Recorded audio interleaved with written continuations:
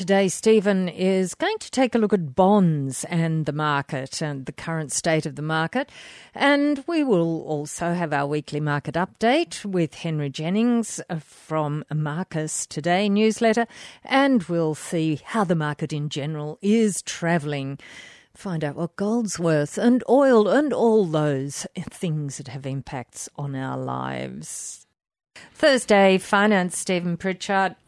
Gold, how is it doing? I believe, before we get on to gold, I believe the US market has taken a little bit of a dive in the last day or so, and ours probably is yesterday followed. And is this morning. Oh, there you go. Okay, well, and it has for the week. Back for the important things. So there's lots of reading around. We're all very poor this week. So the gold price was actually down $45.21 an ounce as at last night. How many? $45.21 to $2,229.56. Okay. And the crude oil price was down 56 cents a barrel to $82.04 Australian. Doesn't always drop, does it? No. Of course, you got the interplay with the exchange rates here.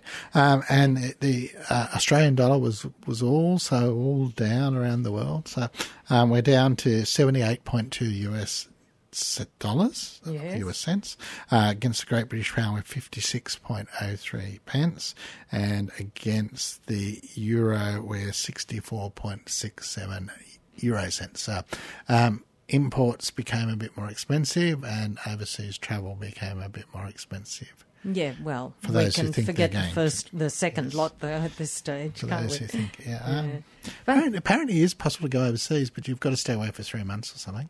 Oh, really? Okay. And these days you really want a vaccine before you go, don't you? Well, I don't think you're required. You've got to stay away for 3 months, and of course you've got to come back in. And do the quarantine thing and wait your turn to get a place. So if you have got some genuine reason to go overseas, I understand you can. You can get round the Iron Gate. You can get round the Iron Gate. Yeah. And the All Ordinaries was down as of close yesterday of 37.8 to 7,067, but it was lots of reading because I left the office this morning, so I'm sure it'll be down further. And I'm sure Henry will tell us if we want to ask. Sometimes it's best not to ask. The price of the S&P 500 was down 9.6 to 3,819, and the UK index was up surprisingly 23.5 to 6,675. So, all this disaster that was going to befall the UK with BRICS and doesn't appear to have, particularly the other dramas the country's going through at the moment with COVID. I mean, yes. You would have thought the equity market would be in almost free fall, but you'd wonder about their economy with so much closed down at the moment, but apparently that's given them confidence. Euro might be worse. And European it might be worse, yeah. So it might be a case of the UK's relatively better. Anyhow, some stocks. BHP was up 42 cents on the week as of last night, but it's now down. CBA was up $1.70 on the week, same type of comment, and NIB was up 5 cents on the week to $5.70. Are we up to Telstra yet? And Telstra was down 6 cents on the week to $3.11. There you go. It's still over 3.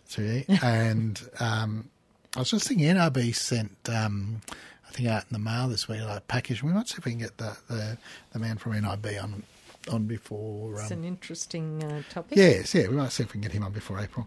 Talk about health funds. And Newcastle fuel price $1.39.9, so that was down $1.3 cents. Sydney $1.27.7, so it was up 0.6, so no real changes there.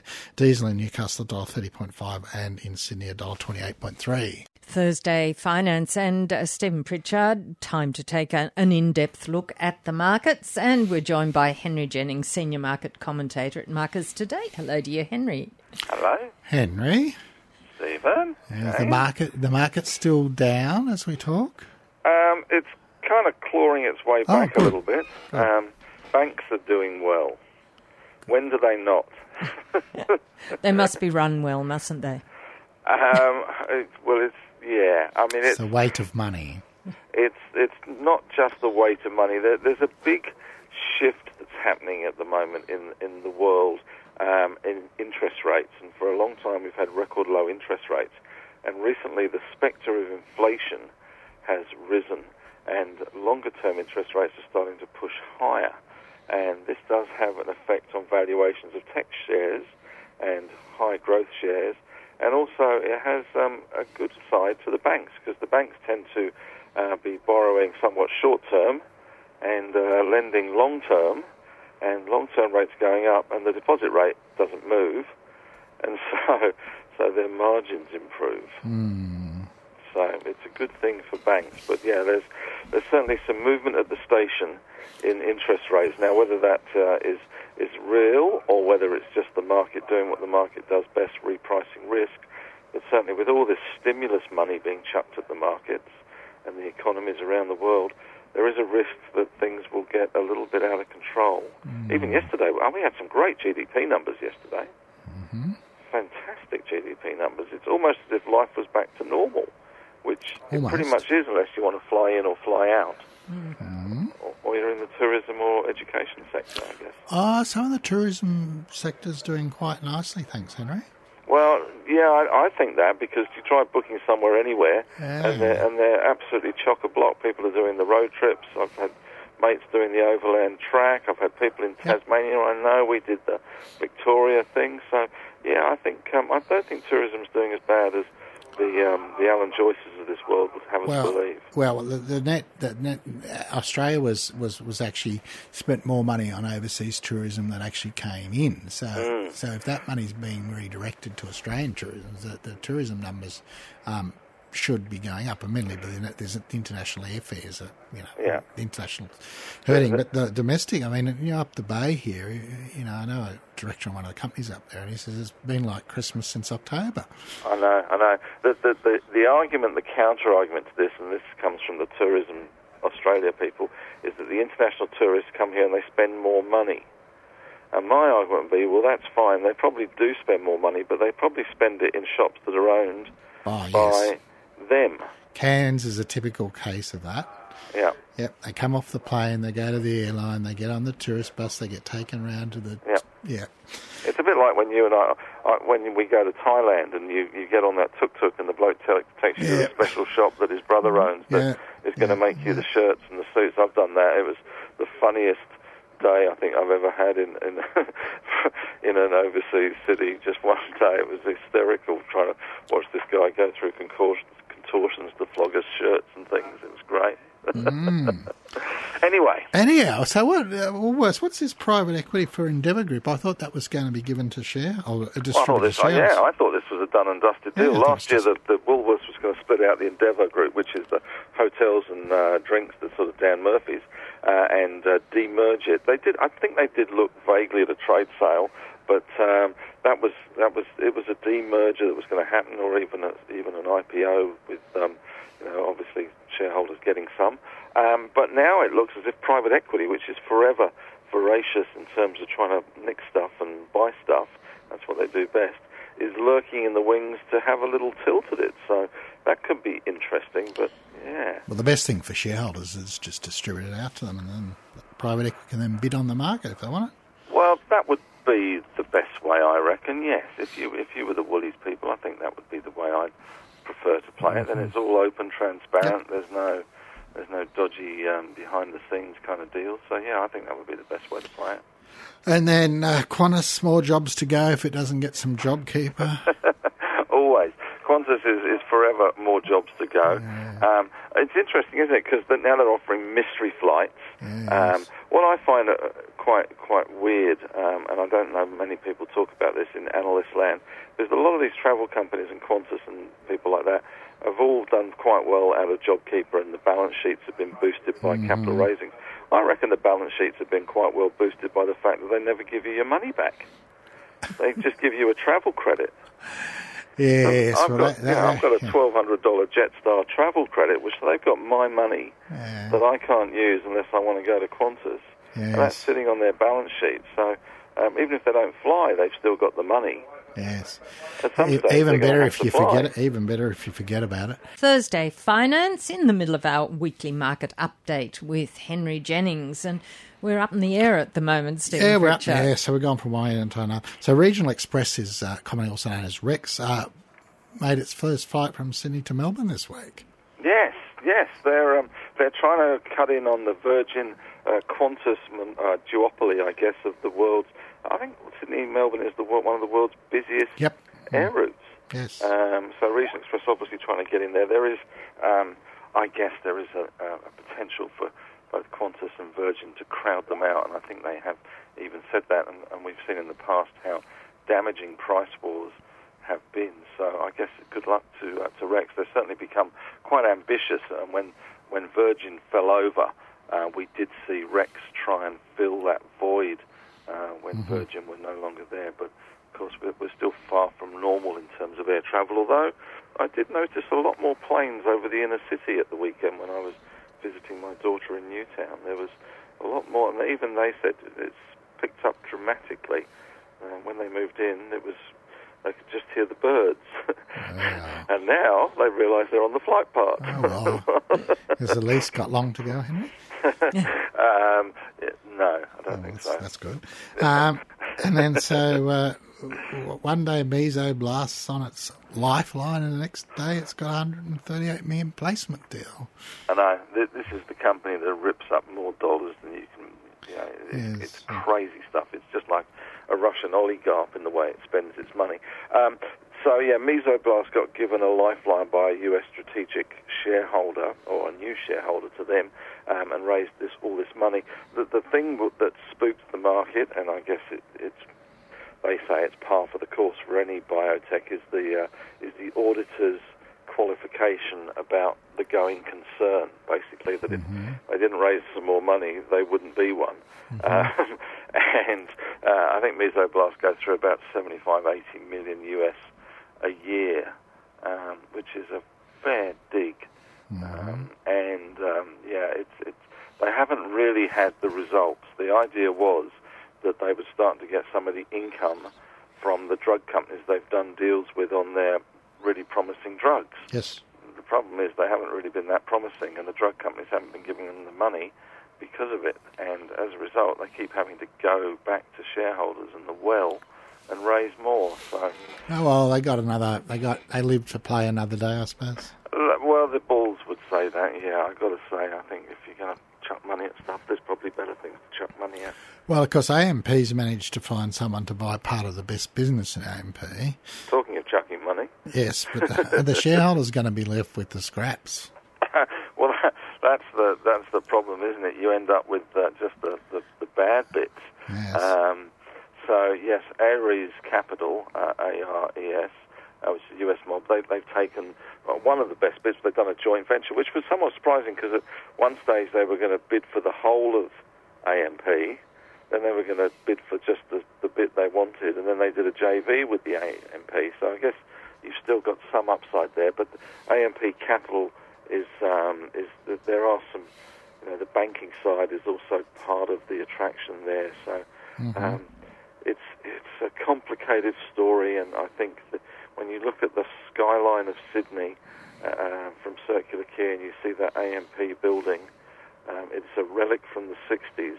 It is being upgraded, but it is taking an awful long time, and it's a bit of a metaphor for the company, I think. That was the first skyscraper, wasn't it? I think Goldfields House actually was. Well, they owned that too, didn't they? Yeah, probably. I think Goldfields House and the AMP were the first two from my history memory. And then, of course, Macquarie had thought it wrapped up Vital Harvest, and now someone's come along and offered another 8 cents at the last minute. The best laid plans of mice and men, I guess. Yes. In that one, yes, they thought they were going to get that one, but it looks like they have got some competition there. So they haven't got it alone. Macquarie does like to get these things alone. I think they bid $1, and Rock Partners now launched a $1.08 bid for them. I guess we'll see how this one goes. Macquarie not short of a quid, so I guess if they can make the numbers stack up, then it will work for them. But at the moment, we'll wait and see how it all pans out. Well, one of my old clients said to me, he's actually a shareholder in this, said, if Macquarie wants to buy it, I don't want to sell it. Oh, really? Yes. Well, that would probably apply the opposite way as well. If Macquarie wants to sell it, you don't want to buy it. And when you look at the price of Nuix, which is one of their big floats last year, which got to nearly $12 at one stage. It's back down to $5.30. Oh, there we go. After their results. So it has fallen like a rock. So he's right then, at least in this instance. Yeah, they're the if you walk in a room, they're usually the smartest guys. So if they're trying to sell you something, count your fingers, and if they're trying to buy something, count the other fingers on the other hand. Yes. And I think we've got time just to mention Freedom Food. So, more problem. Apparently they've been extracting some protein out of their milk before they put it in the cartons, and it may not meet the definition of milk, according to some whistleblower. Oh, their troubles have come in battalions, haven't they, for Freedom Food? It's still suspended. It's still sort of trying to be reconstructed, started up. You walk into Coles and Woolies, and if you go to the healthy food aisle, which I sometimes go to, only sometimes by mistake if I get lost, you always find the Freedom Food stuff is on special. It has been for years. It's always 25, 30% off. I bought some porridge the other day, 30% off, and it's always 30% off. It's been the story of that company. It's been very disappointing, I have to say, and worthy of not going back to the health aisle. But their products usually taste all right, though. We buy them sometimes. Yeah, I've got to say, I always, I tend to buy them because they're always 30% off. Yes. And they are quite good, and I quite like their muesli and their porridge and stuff. Yep. So there you go. What's not to like? Well, the price, usually. But with 30% off, it's always good. There you go. Okay. Thanks, Henry. Thank you, Henry. Thanks, Stephen. Thanks, Jane. It is Henry Jennings, Senior Market Commentator at Marcus Today. To RFM's Thursday Finance, and we are joined now, Stephen Pritchard, by Richard Murphy. He's from the Australian Corporate Bond Company. We like to chat to him every now and again, don't we, about how things are going? Richard's a fixed interest expert. He's the interest rate expert, Richard, aren't you? Oh, sort of, yeah. Sort of, a general expert. Very enthusiastic there. Yeah. So there's been a bit of excitement in the fixed interest world in the last week or so. So what's kind of happened with the cash rate? We'll start there. Yeah, look, the cash rate will stay where it is for a very long time, according to the Reserve Bank. They've basically, and that's the same all around the world, the central banks, like the Reserve Bank and the Fed in America, are saying we will keep the cash rate, which is the overnight rate, at these very low rates for potentially right up until 2024. So that's some years ahead. Mm-hmm. So that says good news for mortgage people, but not so great at all for term deposit holders. Yes, and so what's kind of happening in term deposit world now? Well, term deposits are all now under 1%, well under 1%. There's lots of term deposits under half of 1%, which is terrible for savers. But the real buzz that's been going on in globally in interest rate markets, and it's been building for quite some time, is longer dated bond yields are starting to rise, and that's always a sign of inflation coming onto the agenda again. You and I talked about this last year. Yes. We're going to end this. But now every man and his dog across the world, all the big asset managers, all the big bankers, they're all talking about this rise in the 10-year bond yield in North America and in Australia and in Europe, etc. And it's basically saying, well, the central banks are trying to keep yields really, really low, trying to keep interest rates very, very low to stimulate economies. But the market, all the big asset managers with their trillions of dollars, are selling bonds very, very heavily, the longer dated bonds, and it's making that yield go up and up and up because of they just have now concerns that inflation is going to come back on the agenda because commodity prices are rising. And President Biden says he'll spend $1.9 trillion in COVID stimulus, and then there'll be further stimulus for infrastructure after that. And the same thing's happening all around the world. And finally, people are saying, after disappearing since the GFC in 2007, we will get inflation. And whether that happens or not is the big question. And there's lots of people saying it will happen, lots of people saying no, it won't happen. But that could then, if that does happen, then central banks would just be forced to say, okay, we said we're going to hold the cash rate down to, close to nothing. We can't do that if inflation rises. They want some inflation, but if it rises to a point that frightens them, starts looking like they lose control of it, then they'll jump in and take some action. So, yeah, the normally quite staid interest rate markets, fixed income markets, are in quite a, I wouldn't call it a fluster, but there's an awful lot of excitement around this whole theme. And, of course, that just spills into property markets and spills into the share market as well, wondering, oh, gosh, if that's true, then look out asset prices. So there's just an awful lot of talk around this now. So the Reserve Bank last week, I think, I lose track of weeks lately, was stepping in, trying to keep the 3-year interest rate down, but they weren't that successful. Yeah, and that's one of the interesting things here is that usually the central banks control, when they say they're going to keep interest rates low 3-year by buying the 3-year bond, or 10-year by buying the 10-year bond, then that's what happens. But what's happened here is that, notwithstanding them saying that, just the weight of money on the selling side from all these big asset managers globally has pushed the longer dated yields up. It's the 10-year and 20-year yields that are going up, which is actually a good thing, because it's actually saying, hey, there's going to be growth in the economy, the vaccine is maybe going to work, and it'll be able to handle any vaccine variants, etc. And we've got economic good times coming in the future. But it does throw markets around when it happens quite dramatically, and it did happen over a sort of 2 or 3 week period. For example, the U.S. 10-year Treasury yield was 3 times higher than it was when it hit its low during the COVID crisis, when it was 0.5%. It's now it got up to 1.5, 1.6%. Yeah, so we might just come back in a minute and have a bit of talk about how these rates started to affect the equity market too last week.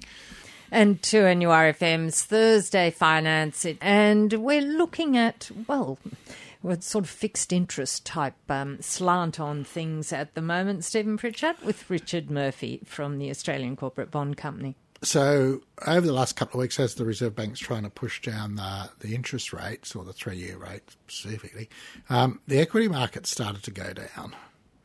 There's a lot of red round on a couple of days. So what was the interaction there, do you think, Richard? Yeah, there's a very, very definite link always between where interest rates are and asset prices like equities and property.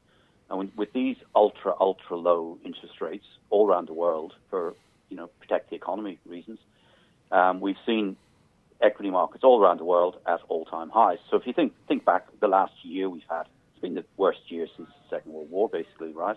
And yes, equity markets all around the world keep on hitting all-time highs. So that's been caused by the super low interest rates, because when you look at a share price, the analysts who work out what share prices should be, they use the interest rate in their calculation, and if it's super, super low, then that just pushes the share price up like helium, pumping helium into the tires. So the share market's obviously thinking about, so the whole of the world thinks that inflation might be coming back in the future and interest rates might go up, and that's giving the wobbles to the share market naturally, where people saying, oh, hang on a second, is such and such a stock overvalued? Are they all overvalued overall? And that's the concern, is that they're probably all overvalued if interest rates went up. They're not when interest rates where they are, but with this concern that could there be longer dated interest rates going up over the next year, then maybe those share prices will come down when that happens. So that's what's causing that knock-on effect and that's why the Reserve Banks of the world are trying to keep a lid on this. Let's not let the 10-year rate run away with itself. So they're all out there in the market talking about, no, we will do whatever it takes. We will buy bonds to keep that rate down so that they don't lose control of it and lose control of their steady, slow, cautious stimulation of the economy. So what sort of bonds should people be looking at buying at the moment?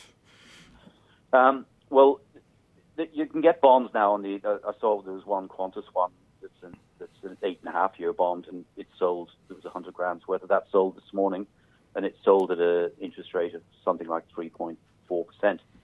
So that equation for that person is thinking, well, 8 years, Qantas, okay, it survived the worst of the crisis.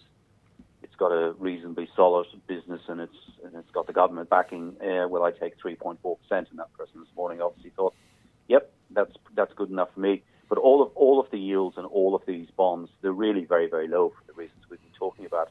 And then beyond that, even things like hybrids have got yields under 3% at the moment, and it's all relative to that term deposit rate, because if your alternative is if your term deposit is 0.5%, and that's all you're getting, then 1.5% looks good. That's 3 times. If you're living off that income, then 3 times that income is quite a lot more. So you'll get bonds between 2 and 3%, and some over 3%.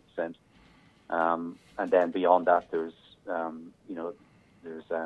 you're into equities again, and of course you'll get some higher yields, some dividends. But the risk is that some of this talk turns out to be true, and the interest rates go up.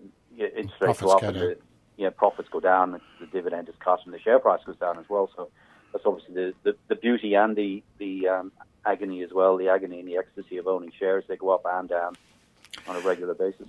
Okay, well, I think we've kind of just about run out of time here, Richard. So we'll get you back in a few months and see what's happened since then. All right, might be a completely different world again, Richard. Indeed.